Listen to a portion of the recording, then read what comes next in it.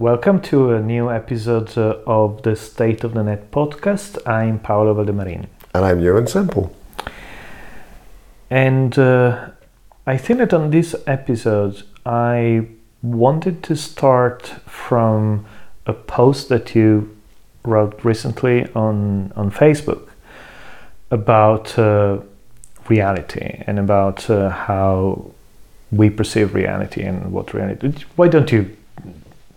Well, the post was just raising the issue that we, for all sorts of familiar reasons in a sense, culture, previous experience, biological differences in how our organs work and our sense organs work, but basically the real world that we all believe we exist in is largely created by our brains. Our ears feed sounds into our brains, our eyes feed light into our brains, but what that means, even at a very basic sense of colour, I mean, we can disagree about colour. One person thinks they're looking at brown and another one thinks they're looking at green. But when you kind of extrapolate that up into our experience of the world around us and what it means, we are living in potentially quite radically different parallel universes that we sort of fall into the trap of thinking is the one universe. And I made the point in the post that, you know, people's counter to that is, oh, that's just solipsistic, you're just claiming that you're creating the world. And I'm saying, well, no, I'm not saying that, because there is a physical reality. When I crashed my truck into the weighbridge last week, it made a physical dent. But what that dent meant was up to me, and the interpretation of it, the guilt, the frustration, the annoyance, that reality was constructed in a sense. And the point of the post was that to remember this when we're dealing with other people, that they will be constructing their own very convincing and to them very real reality, but which might be very different from ours. And we were just chatting there about how this relates to the internet. Yeah. As I read your post, I started thinking about. I was literally at the same time reading about a number of different conspiracy theories that have that are prominent in these days. One is Epstein, who died apparently by suicide. And as I say, apparently, I'm just falling into it. Immediately there was these two different sides trying to interpret something that is not a fact from this event. Even more interesting to point out, there is an article. I was reading an article this morning about the president of Turkmenistan that according to some is dead and according to some other is not. And there is this huge debate raging on social media and mainstream media about is he alive or not. So the tension I felt between the attraction between these two, your post and this news, was that it would appear that it is very easy to not only live in your own reality, but actually choose your own reality, choose the newscape that you want to perceive. Well, it's actually hard not to live in your own reality. Well, exactly. I was just having a conversation with somebody this afternoon about populism and the gameability of the mob, for want of a better word, and which has always been possible, but potentially becoming more possible. And to some extent, perception is reality, because if enough people believe something and act on the basis of that, however false it is, that turns the world. And you know, we were saying the thing about trying to manipulate this, or trying to determine the truth, or trying to make people stick to a truth, ends up with ideologies and morals and rules which are problematic to say the least. Being aware of the fact that we're living in this to some degree constructed reality helps us to react differently to it. And I think being aware on the internet of the potential for manipulation, populism, all those other risks will make each of us in possibly very small and very subtle ways, react differently. I think that yes, definitely. Being aware, the more aware we are of the partiality of what we see and the fact that we see everything from an angle, is the more likely we are to be mindful in that and to be in the moment. I think that there has been a shift from the olden days. I mean, we always mention, the good old times where the BBC would just stating the truth, and the fact that of course that was a point of view, but because we were both reacting to the same stimuli, at least we tomight have had different angles about one thing. Yeah. While today it might very well be that if we have different points of view, we're seeing two completely different realities, and this is a beauty of it. This the fact that, and the pain, but also this is a challenge, is being aware of everything we see and the nuances and the fact that my default position when I see every piece of content these days is it's probably not completely true. It's a point of view. It's something that is interesting. It's something that it's a data point that I use to try to build a view. But I'm aware that it's just a data point coming from a very specific. And even what you have built is just a view. I recently saw the documentary on Netflix, The Great Hack, about the story of Cambridge Analytica and Brexit and Trump, and they create this idea of how the company was manipulating a large amount of voters. And as I was watching the story, it's mostly I was aware of what happened and how it happened. And it was interesting, and I think it's very good that more people hear that story. Yep. But at the same time, the way the story is presented comes from an angle. So, they talk about Facebook and all the bad thing that Facebook did, and to some degree, there were behavior that Facebook could have managed better. But then they say, and in Brazil, this other thing happened on WhatsApp, and WhatsApp belonged to Facebook. It's like it's a completely different thing. Nasty social media. You're just clustering things together. Yeah. Or there are recordings of Alexander Nix, the CEO of Cambridge Analytica, pitching to a client and basically saying how they did this, they did that, and it's highly compromising in perspective. Yeah. But then I think all the time I was pitching something, I was lying through. I mean, it's the fact that you just make things bigger than they actually are. It's like the default thing that you do as a salesperson. Yeah. And I'm thinking if somebody was to record my sales pitch and play it back at some point, I'm not completely sure. So the fact that they try a little bit too hard to make people look guilty or involved in things is I'm not completely comfortable with that. No, but it's a very rare journalist who doesn't do that to some degree. Even by the choice of who you interview, there's a perspective, there's a story that you're trying to tell. Absolutely, or how you interview someone. Exactly, totally. But you see that, and we've sort of touched on this before, but even within our own heads, we have much less control than we think we do. We don't, back to my story about being in the bath and trying to observe myself making the decision to stand up and never managing to do so. Thoughts happen to us largely, and this is what you begin to learn when you get into meditation. They arrive, they appear. You don't decide to think something. You find yourself thinking something. And that's true of all thoughts, and that's true of thoughts of what to do next. And the degree, it sounds like determinism, and maybe that's the case, but what we end up doing is a complex mix of conditioning, culture, previous experience, and random chance. I think yes.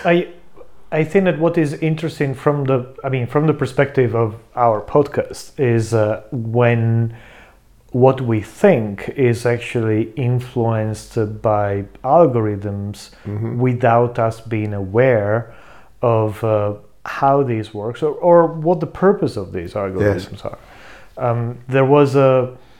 There were a couple of articles I read recently about the YouTube recommendation algorithm.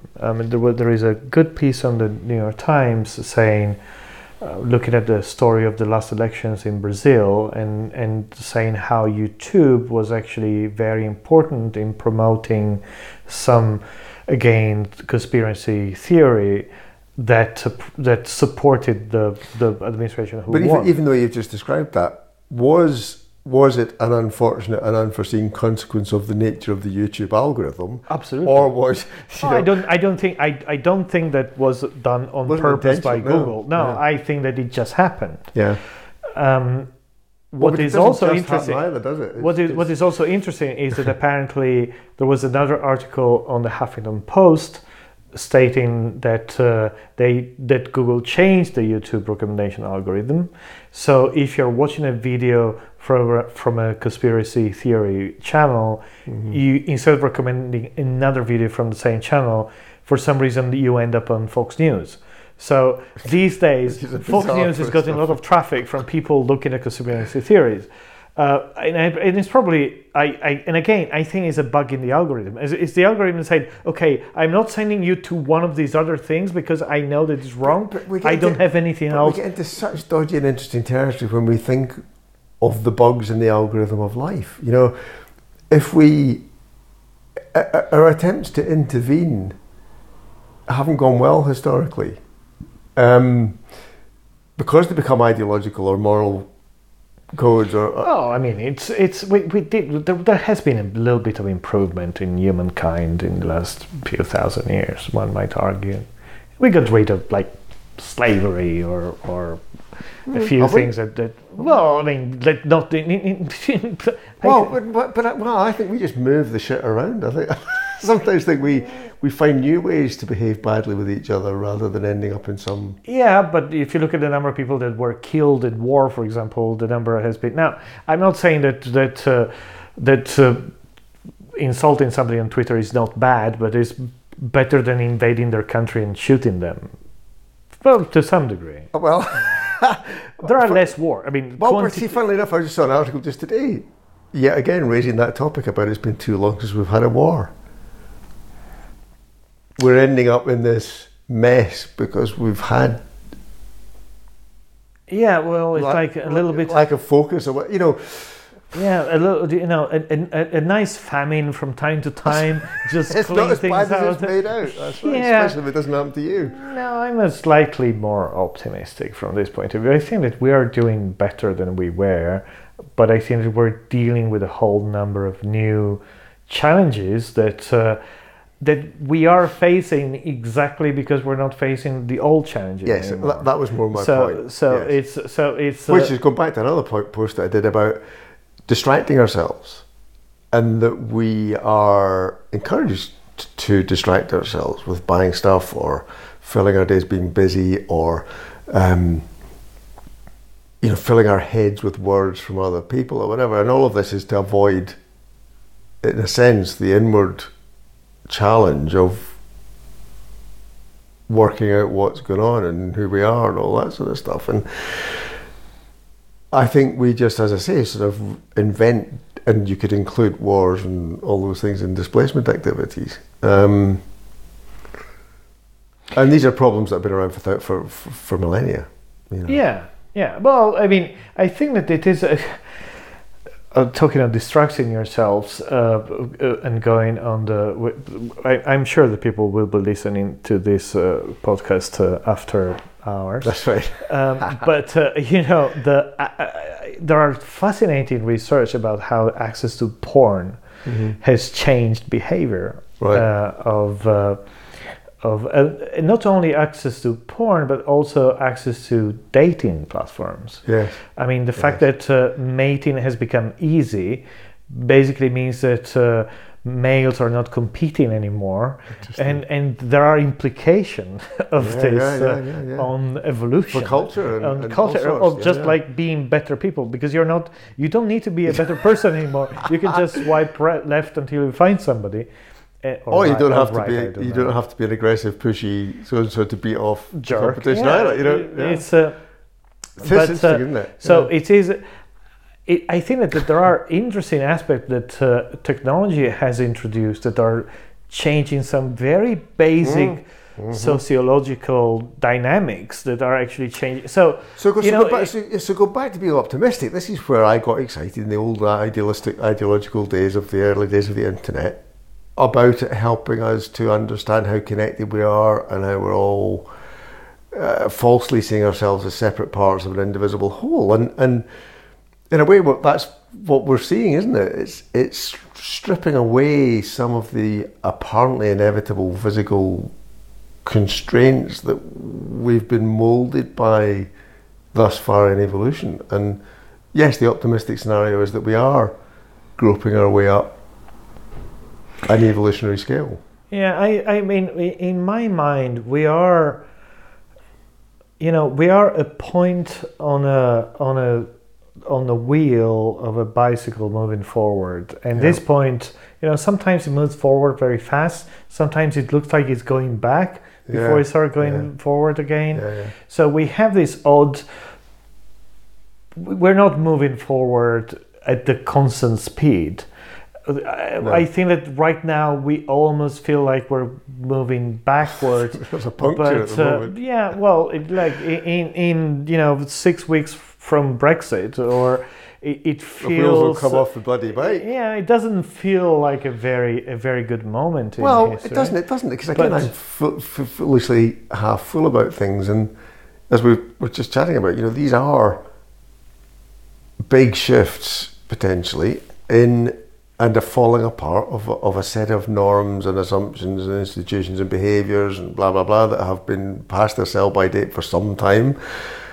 It will be rough, it will hurt, but we'll probably come out of it better. If you read about it, I mean, some of the idealists behind what is happening are basically coming from the point of view that you need to destroy what exists before you can rebuild it, which is a anarchic view that at least you liked anarchy for some time, didn't you? Well, I find it funny when people talk about the ideology of anarchism, because it isn't, in a sense, it's more of a skepticism than a. It's not having those kind of rules. In other words, it's bad to think about technology. When we try to intervene, almost when we try to do the right thing, and then our right thing is different from somebody else's right thing, that's where it kind of goes wrong, because we mess up. I mean, I'm falling into the trap these days of believing that there is an order to it, and there is a sense to it all. Not in the sense of a beardy guy in the sky controlling it, God, but life kind of works.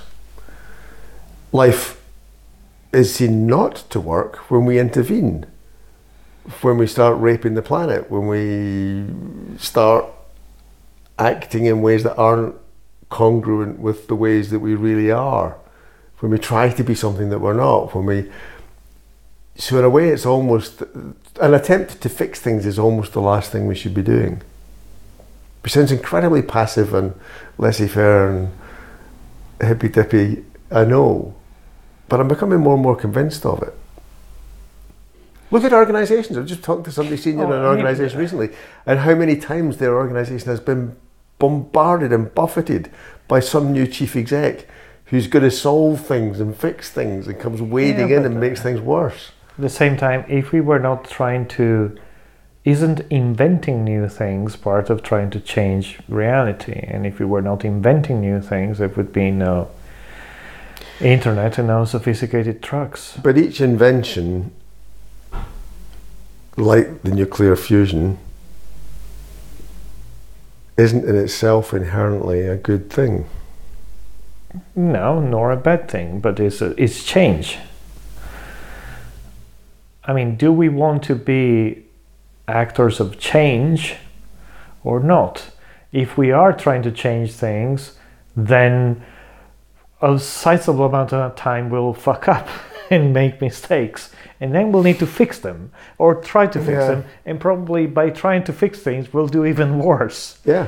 But because I think I see that overall, even with all the problems that we have, maybe not as a species, but at least as a society, we seem to be doing better than we were some time ago.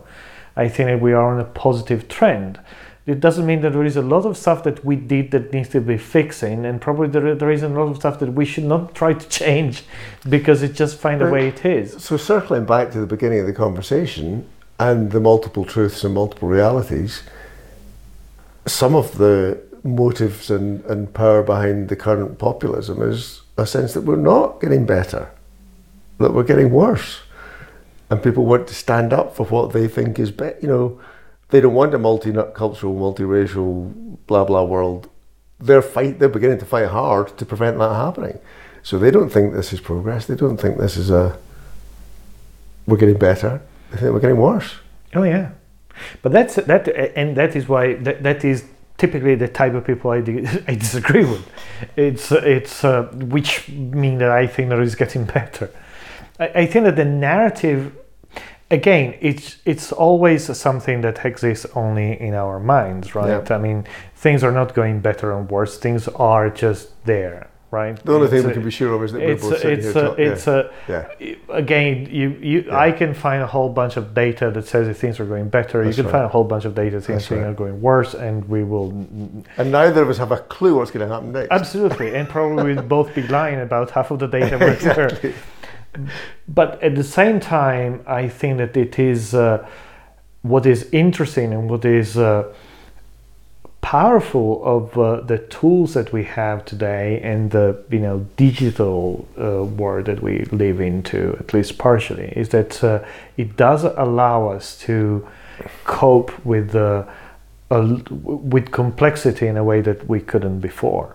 I mean, we have its own complexity. In many ways, it generates its own.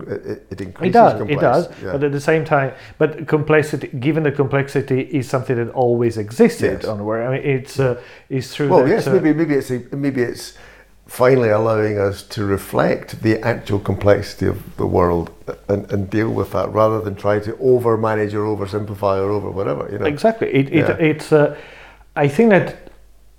I like the trend of starting to appreciate the complexity of things instead of trying to find simple solution to complex problems. Totally. I probably what I fight most in my daily work is the simple solution to complex problems. Yep. Because everybody at every point is, there must be a simple way of doing this. Instead, I'm sure there is, and it's going to be completely wrong because it's a complex thing. Yeah.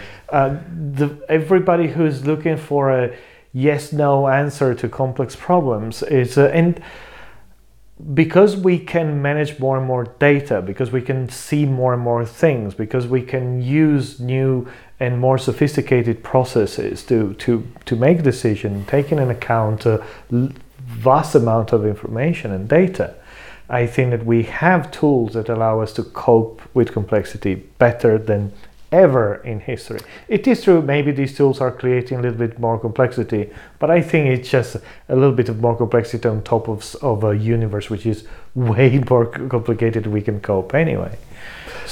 Yes, but again, the reality of those who want a black or white solution is that the world it ought to be simple, and there ought to be structure and rules, and if we only would all acknowledge that and play by those rules, everything would be all right.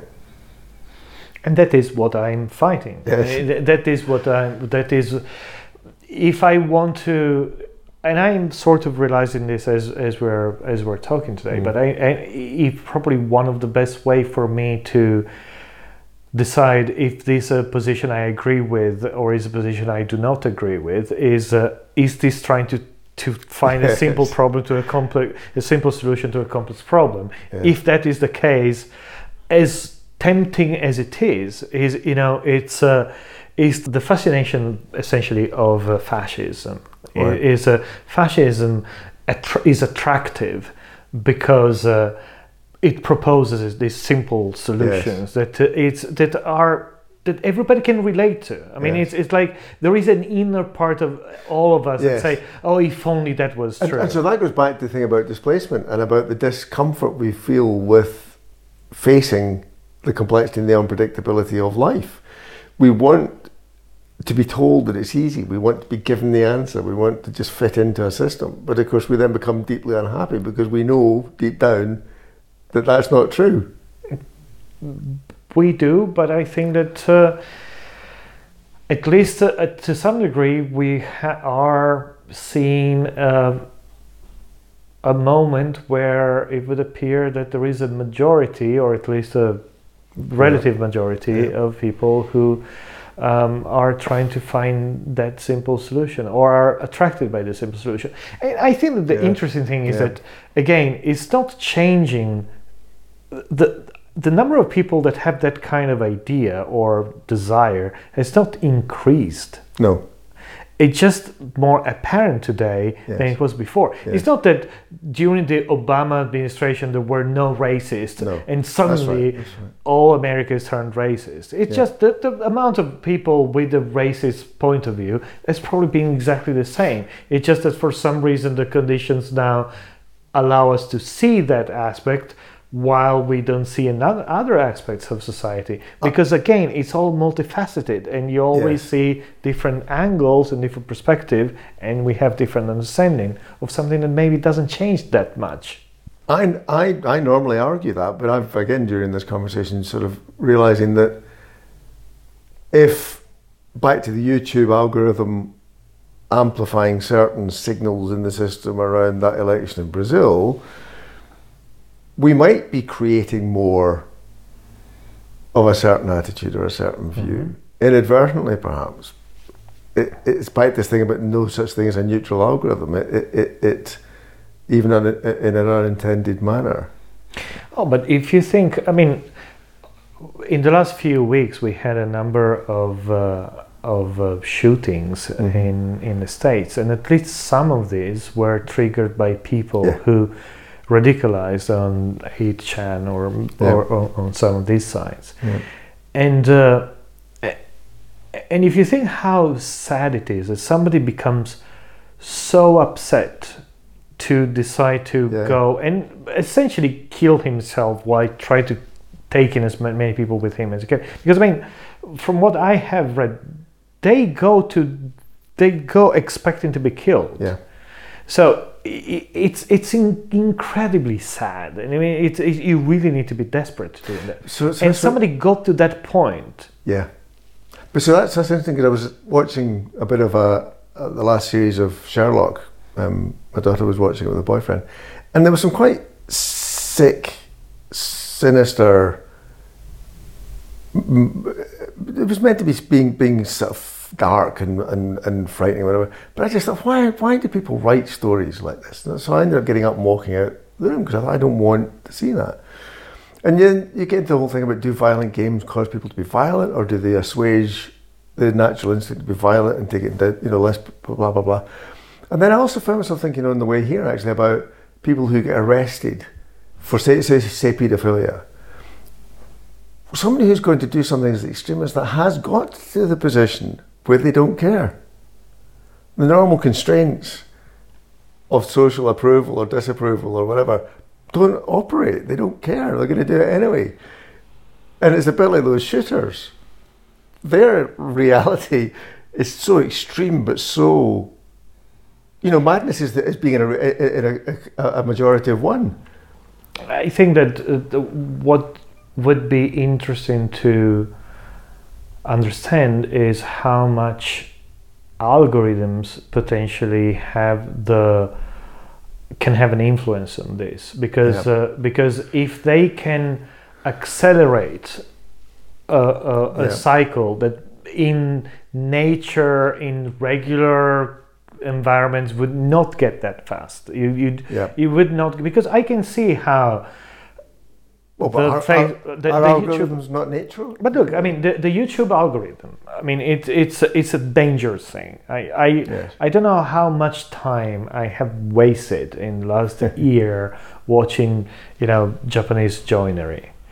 And it's fascinating. The problem is you watch one, you get another one, and another one, and another one. I've not been afflicted by that. And thanks God I watched Japanese joinery, but I know how compelling that can be. And I'm sure that if we were, there's been other compulsions. I have had situations where I've seen interviews with people that I didn't particularly like, and then suddenly my whole world was filled with interviews with these guys.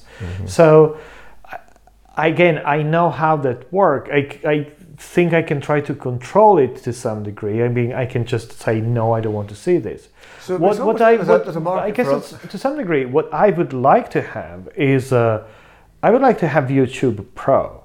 I would like to be able to tweak the algorithm the way I want it. Into your own echo chamber. But it basically say, well, yes, but I would like to be able to say, okay, you're showing me this for these reasons.